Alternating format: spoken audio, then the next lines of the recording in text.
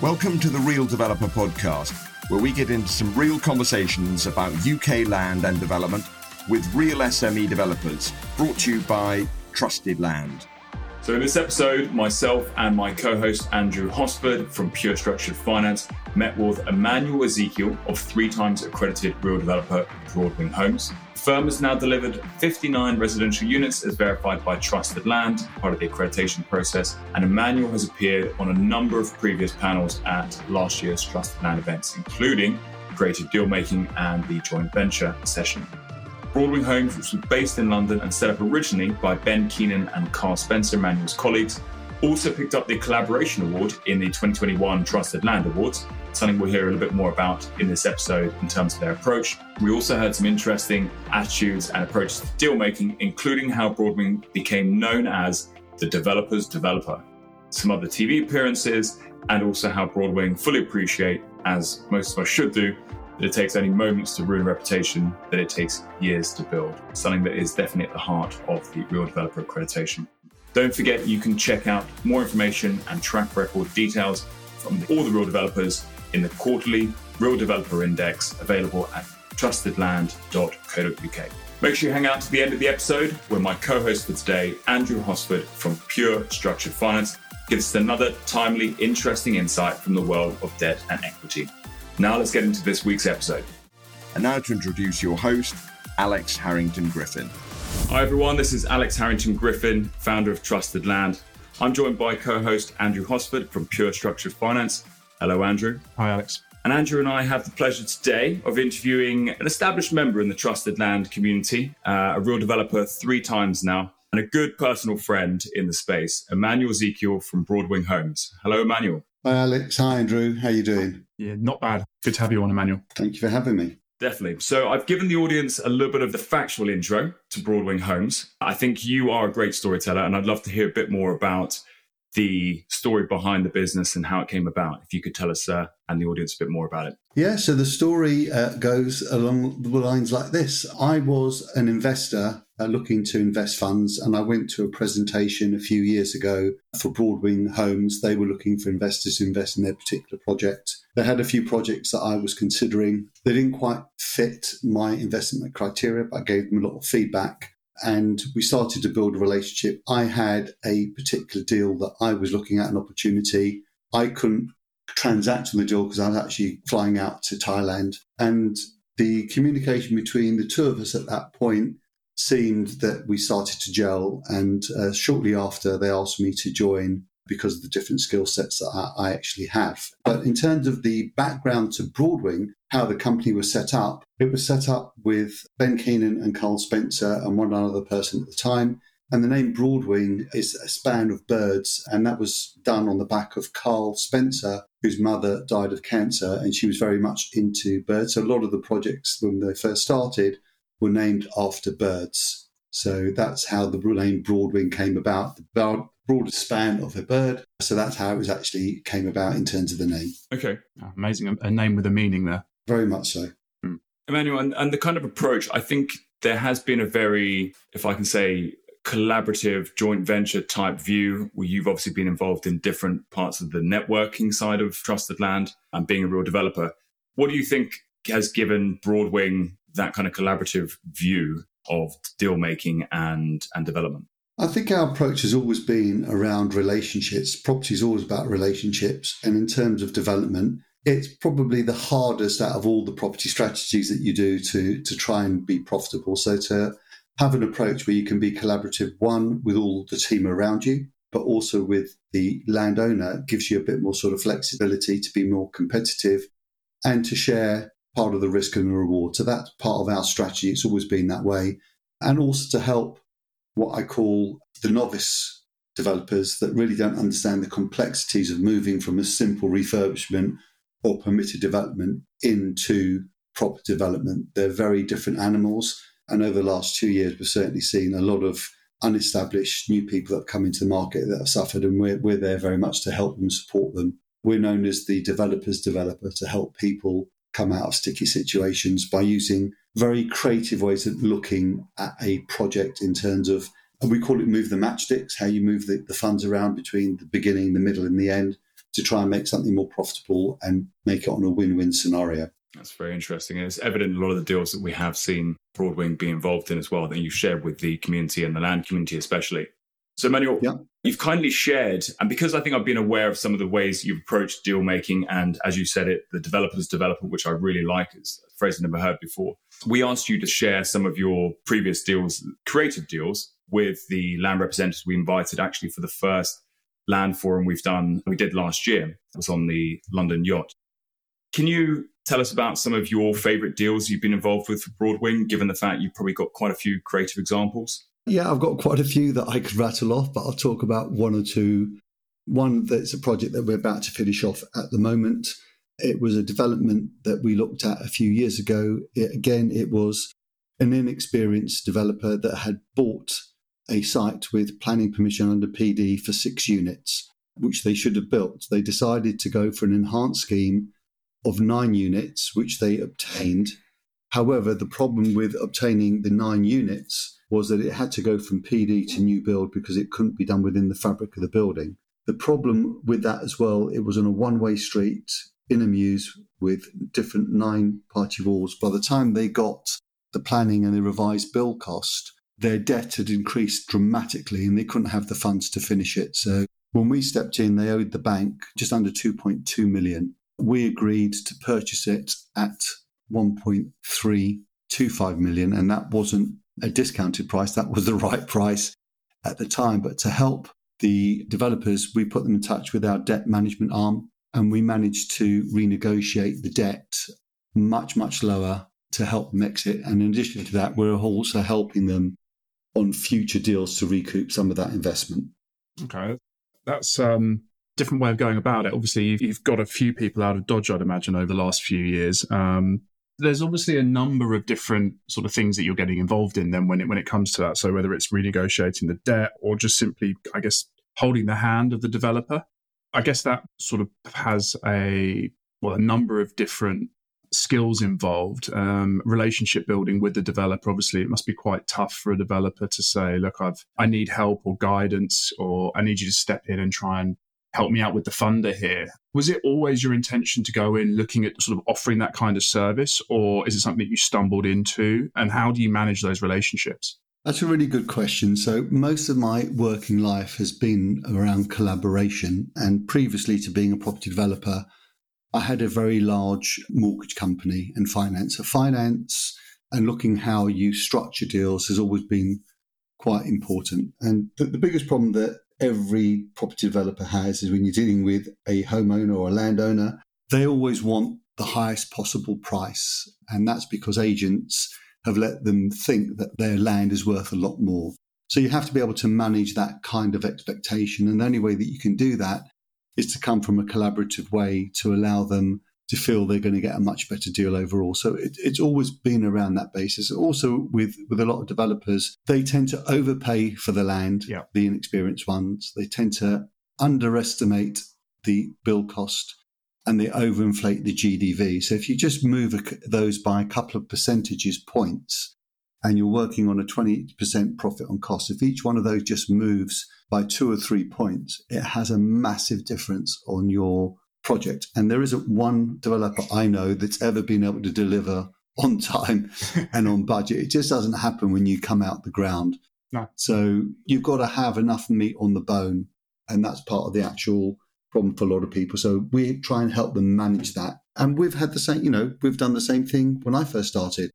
I did exactly the same thing because we took as gospel what the agent told us, what the purchase price should be, what the end value is. We went on their figures for what the build cost might be. So they say good experience comes from bad experience. Good judgment comes from bad judgment. So we've cut our teeth. We've learnt the hard way. And hopefully we're making better decisions. But we are definitely making better decisions now. And we're helping other people do the same. And how do you get involved with these guys to help them? Is it a referral system, a network of people that you've just sort of accrued over the years? Or do funders approach you and say, sorry, look, we've got a guy who might be in a bit of trouble here or potentially heading that way? Can you hold their hand, or how do you get these other developers to come work with you? So it's a whole mixture. Because of my financial background and the different projects that I'm involved in, I do have lenders and funders come to me now because they know that we're going to look at it in a different way. Whereas most developers have to have their 20% profit on cost, we can structure things in a slightly different way so they don't lose their shirt. Because that's what happens when most developers get into trouble. They don't know how to structure, they don't know how to refinance, and there are many ways of helping them come out the other end. And sometimes it's not them not making money, but it's certainly not losing anywhere near what they would have lost. Yeah. So that's one of the things. Also, because of the networks that I'm associated with, including Trusted Land, I've been lucky enough to be on a couple of different TV programs. And that's built my reputation over time. It takes years to build a reputation, seconds to lose it. So I've been spending a long time trying to build my reputation in terms of helping people, being collaborative. And, they say success is overnight when you've done 30 years worth of hard work. So that's really where it comes from. Yeah. You're definitely loading us with a few more sound bites. Emmanuel, obviously we're talking about these creative deal structures you've been involved in. And obviously as a real developer, one of the things that we want to support you in doing is obviously getting as many of those new opportunities so you can help, whether it's landowners, developers, land representatives, do more creative deals with Broadwing Homes. So just to run through quickly the Q2 requirements, which is where we are now when recording for Broadwing Homes. Obviously, just to let our audience know, this is not a definitive guide. We do ask our real developers to give us some precise requirements in terms of where their sweet spot is. But obviously firms like Broadwing and others are able to do deals in other areas. But there is a particular interest in Essex, Hertfordshire, Northamptonshire, Kent, North Greater London and Buckinghamshire at the moment, looking up to land value up to around 2.5 million. Obviously, when we're talking about creative deal structures, that may vary as well, but just as a sort of guide from a real developer perspective. Ideally, schemes and things that we've seen from you guys between 4 and 20 units, very happy with full conversion, refurb of existing and new build, and obviously keen to look at family houses, apartments and mixed use schemes. And I think one of the things that Broadwing have done very well is sort of have an open mind with different kinds of schemes, whether it comes with full consent, outline, mesh development. Obviously, the planning system is a little bit tricky at the moment. In terms of Broadwing's approach to problem solving, and obviously I think that's pretty much sounds like it's at the heart of the business, especially when it comes to other people's challenges. What are some of your own internal approaches to getting over things like the material cost increase at the moment? What are you so particularly proud of in terms of your strategy for overcoming some of the big bottlenecks? Well, projects at the moment, it's not just the increase in costs, it's the time it's taking for materials to be delivered. So the way to only manage that at this current time is to forward purchase. That has a significant impact on cash flow. Because if you're forward purchasing, so you have the materials on site when you need it, so the contractor can't say there's any problems in terms of time or delay, it has quite a significant impact on your cash flow. But that's the only way currently to be able to manage that kind of risk because of lack of supply of materials and labour. Or we're having to order materials from the other side of the country and send a van down and pick it up to get the best possible prices. It's not the same as it used to be. If you needed something, you just pop down to the local store and pick it up. Difference in price was marginal. Mm-hmm. The last 12 months has had a significant difference in prices and impact. And it's affected the contractors as well, to be fair.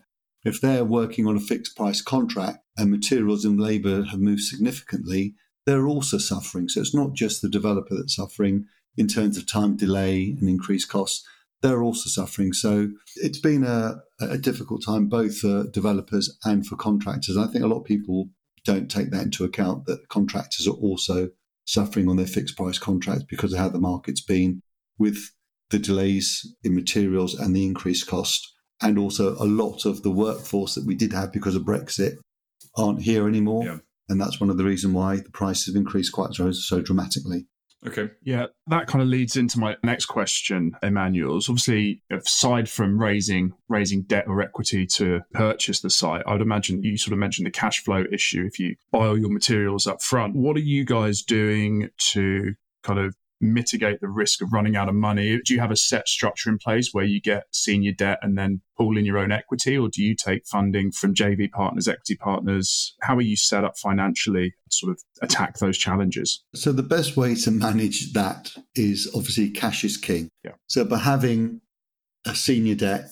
I prefer equity rather than mezz because of the cost, especially if you go over time, it can become very costly. So we prefer equity. And if you have cash in reserve, it allows you to fund the cash flow element because that's just a cash flow and you get the funds back. Yeah. So it's important that you don't become over-leveraged, over-geared, and you have cash reserves to allow you to do that because not all banks will fund or forward fund it. And we've experienced that certainly on a number of different developments where they haven't been flexible, they haven't been understanding, and there are different lenders on the marketplace. So one of the things when it comes to lending is just don't look at the interest rate. Interest rate is not important if you can't access the funds. Interest rate isn't important if they won't support and help you with your cash flow. So part of the considerations that we do now, although the lenders interview us, we interview the lenders. Yeah. I want to speak to them and find out exactly how their monitoring surveyor works, how they release funds, because, just getting the funds is one part of it. Getting access to it is key.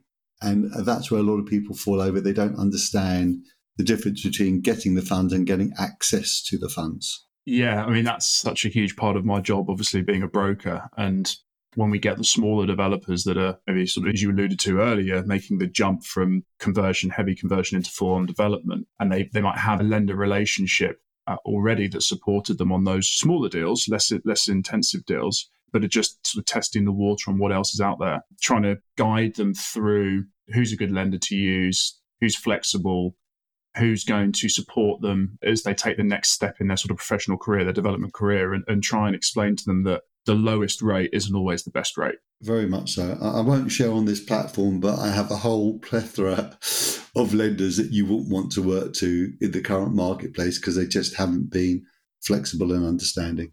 Yeah. It's probably one for the next networking event when someone manages to catch you and get a few minutes of your time. Emmanuel, we talked about, interviewing the lenders.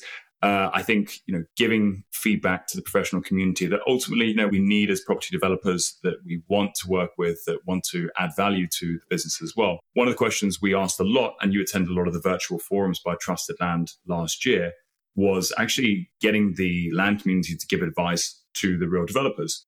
I think one of the things that we've recognized is that it's very much a two-way program, and making sure that the land community, land agents, land sources, even landowners present what they are looking to discuss with a real developer as well as possible is really important. What's a piece of advice that you would like to offer back to the land community listening in terms of how to do great deals with people like Broadwing Homes? The advice I'd like to give is that to be realistic, to manage an owner's expectations, because that's where it starts. So when the agent speaks to a landowner, that's where the first dialogue starts. And if you manage the expectation at the beginning, it makes it much easier for everybody to try and put a deal, because we're in business to make money. Everybody's to make money. The landowner wants to get the best price, but the risk always sits with the developer. And you're talking typically anywhere from 18 months to 3 years before you realise it. You're typically talking until 70% of your site is sold before you make any money whatsoever. So there's a huge amount of risk. The agent makes money come what may. The agent will make money on the sale when it's purchased. He'll make money at the back end when it's sold again. So all the risk sits with the developer. So it's just managing that expectation with the landowner. I know they want to make the sale, but if you overinflate it, it just makes it very difficult. And we're fighting against the tide rather than swimming with it. That's what I'd like to say.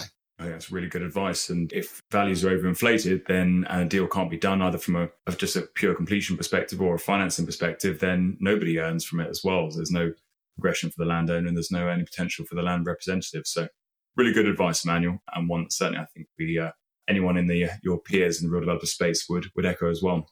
Yeah, a final question for you, Emmanuel, before we sign off. What does being a real developer mean to Broadwing Homes? What are the characteristics that you think make up a good professional developer?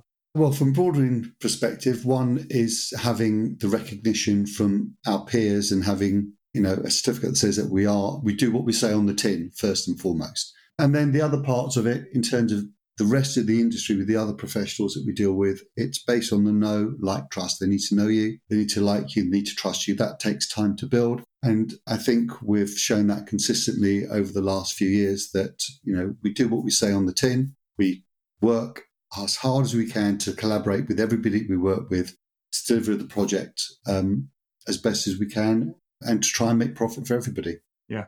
What I've taken from all of this, all your answers, is something which I feel very strongly about, is just relationships king. Yeah, relationships every single day, whoever we're with. So why not have the best possible relationships and try and work on a win-win scenario? Because everything we do every day with everyone is about building relationships. Even when you go to the supermarket and you go to the till, you're having a relationship with that person. Just to be nice, just to be polite to them is a simple thing, but people forget to do that. So relationships are everywhere. Yeah. The better your relationships, the better the quality of your life and the better quality of their life. Really like that, Emmanuel. Thank you very much. Andrew, Emmanuel, thank you very much for joining us today. And for our audience perspective, if you want to learn more about firms, real developers with the experience and the creative deal-making structures like Broadwing Homes, go to trustedland.co.uk, download the latest quarterly Real Developer Index and find out more about Broadwing Homes' track record and what they're looking for. Thank you, gents. Thank you. Yeah, thanks, Alex. Thanks, Emmanuel. Great to talk to you. You too. Thank you, Alex. Thanks for having me on as co-host. I'm Andrew Hosford from Pure Structured Finance, and I was very fortunate to be a guest of Alex and the Developers Boardroom lunch in London a couple of days ago. One of the topics that was floating around the table and sort of discussed in quite a lot of depth was green homes and what we can do as a sort of property community to try and obviously put an emphasis on developing more eco-friendly properties, and also how are the funders, the banks, the challenger banks, the property funds themselves supporting the developers looking to get down to a carbon zero footprint. Off of the back of that, I've been doing a little bit of digging into what the banks are doing. I know that some of them are offering a heavily reduced exit fee. I haven't seen too much on reduced actual rate of funding, interest rate of funding, but sounds like that's on its way across Europe, particularly Scandinavian countries. There's a hell of a initiative rate-wise for carbon zero or carbon neutral, or as close to as possible, property development. And I'm pretty excited to see where this goes going forward. Something that Pure Structured Finance obviously is very supportive of. And I have done quite a large scheme down on the south coast. I had green walls inside and was a very sort of forward-thinking development. And yeah, just looking forward to the excitement around this sector and keen to see how the funders react and yeah, all pulled together to get us down to as close to carbon zero as possible. It's Alex Harrington-Griffin again. Hope you enjoyed that episode of the Real Developer Podcast. We'll be back next week with a new episode. In the meantime, if you want to head to trustedland.co.uk or realdeveloper.co.uk, you can download the quarterly requirements index from dozens of experienced SME firms. And of course, at any point, if you want to discuss with Trusted Land, matching your off-market site to the exact requirements of experienced accredited developers, drop an email to land@trustedland.co.uk. Remember, if you're going to deal in land and development, keep it real.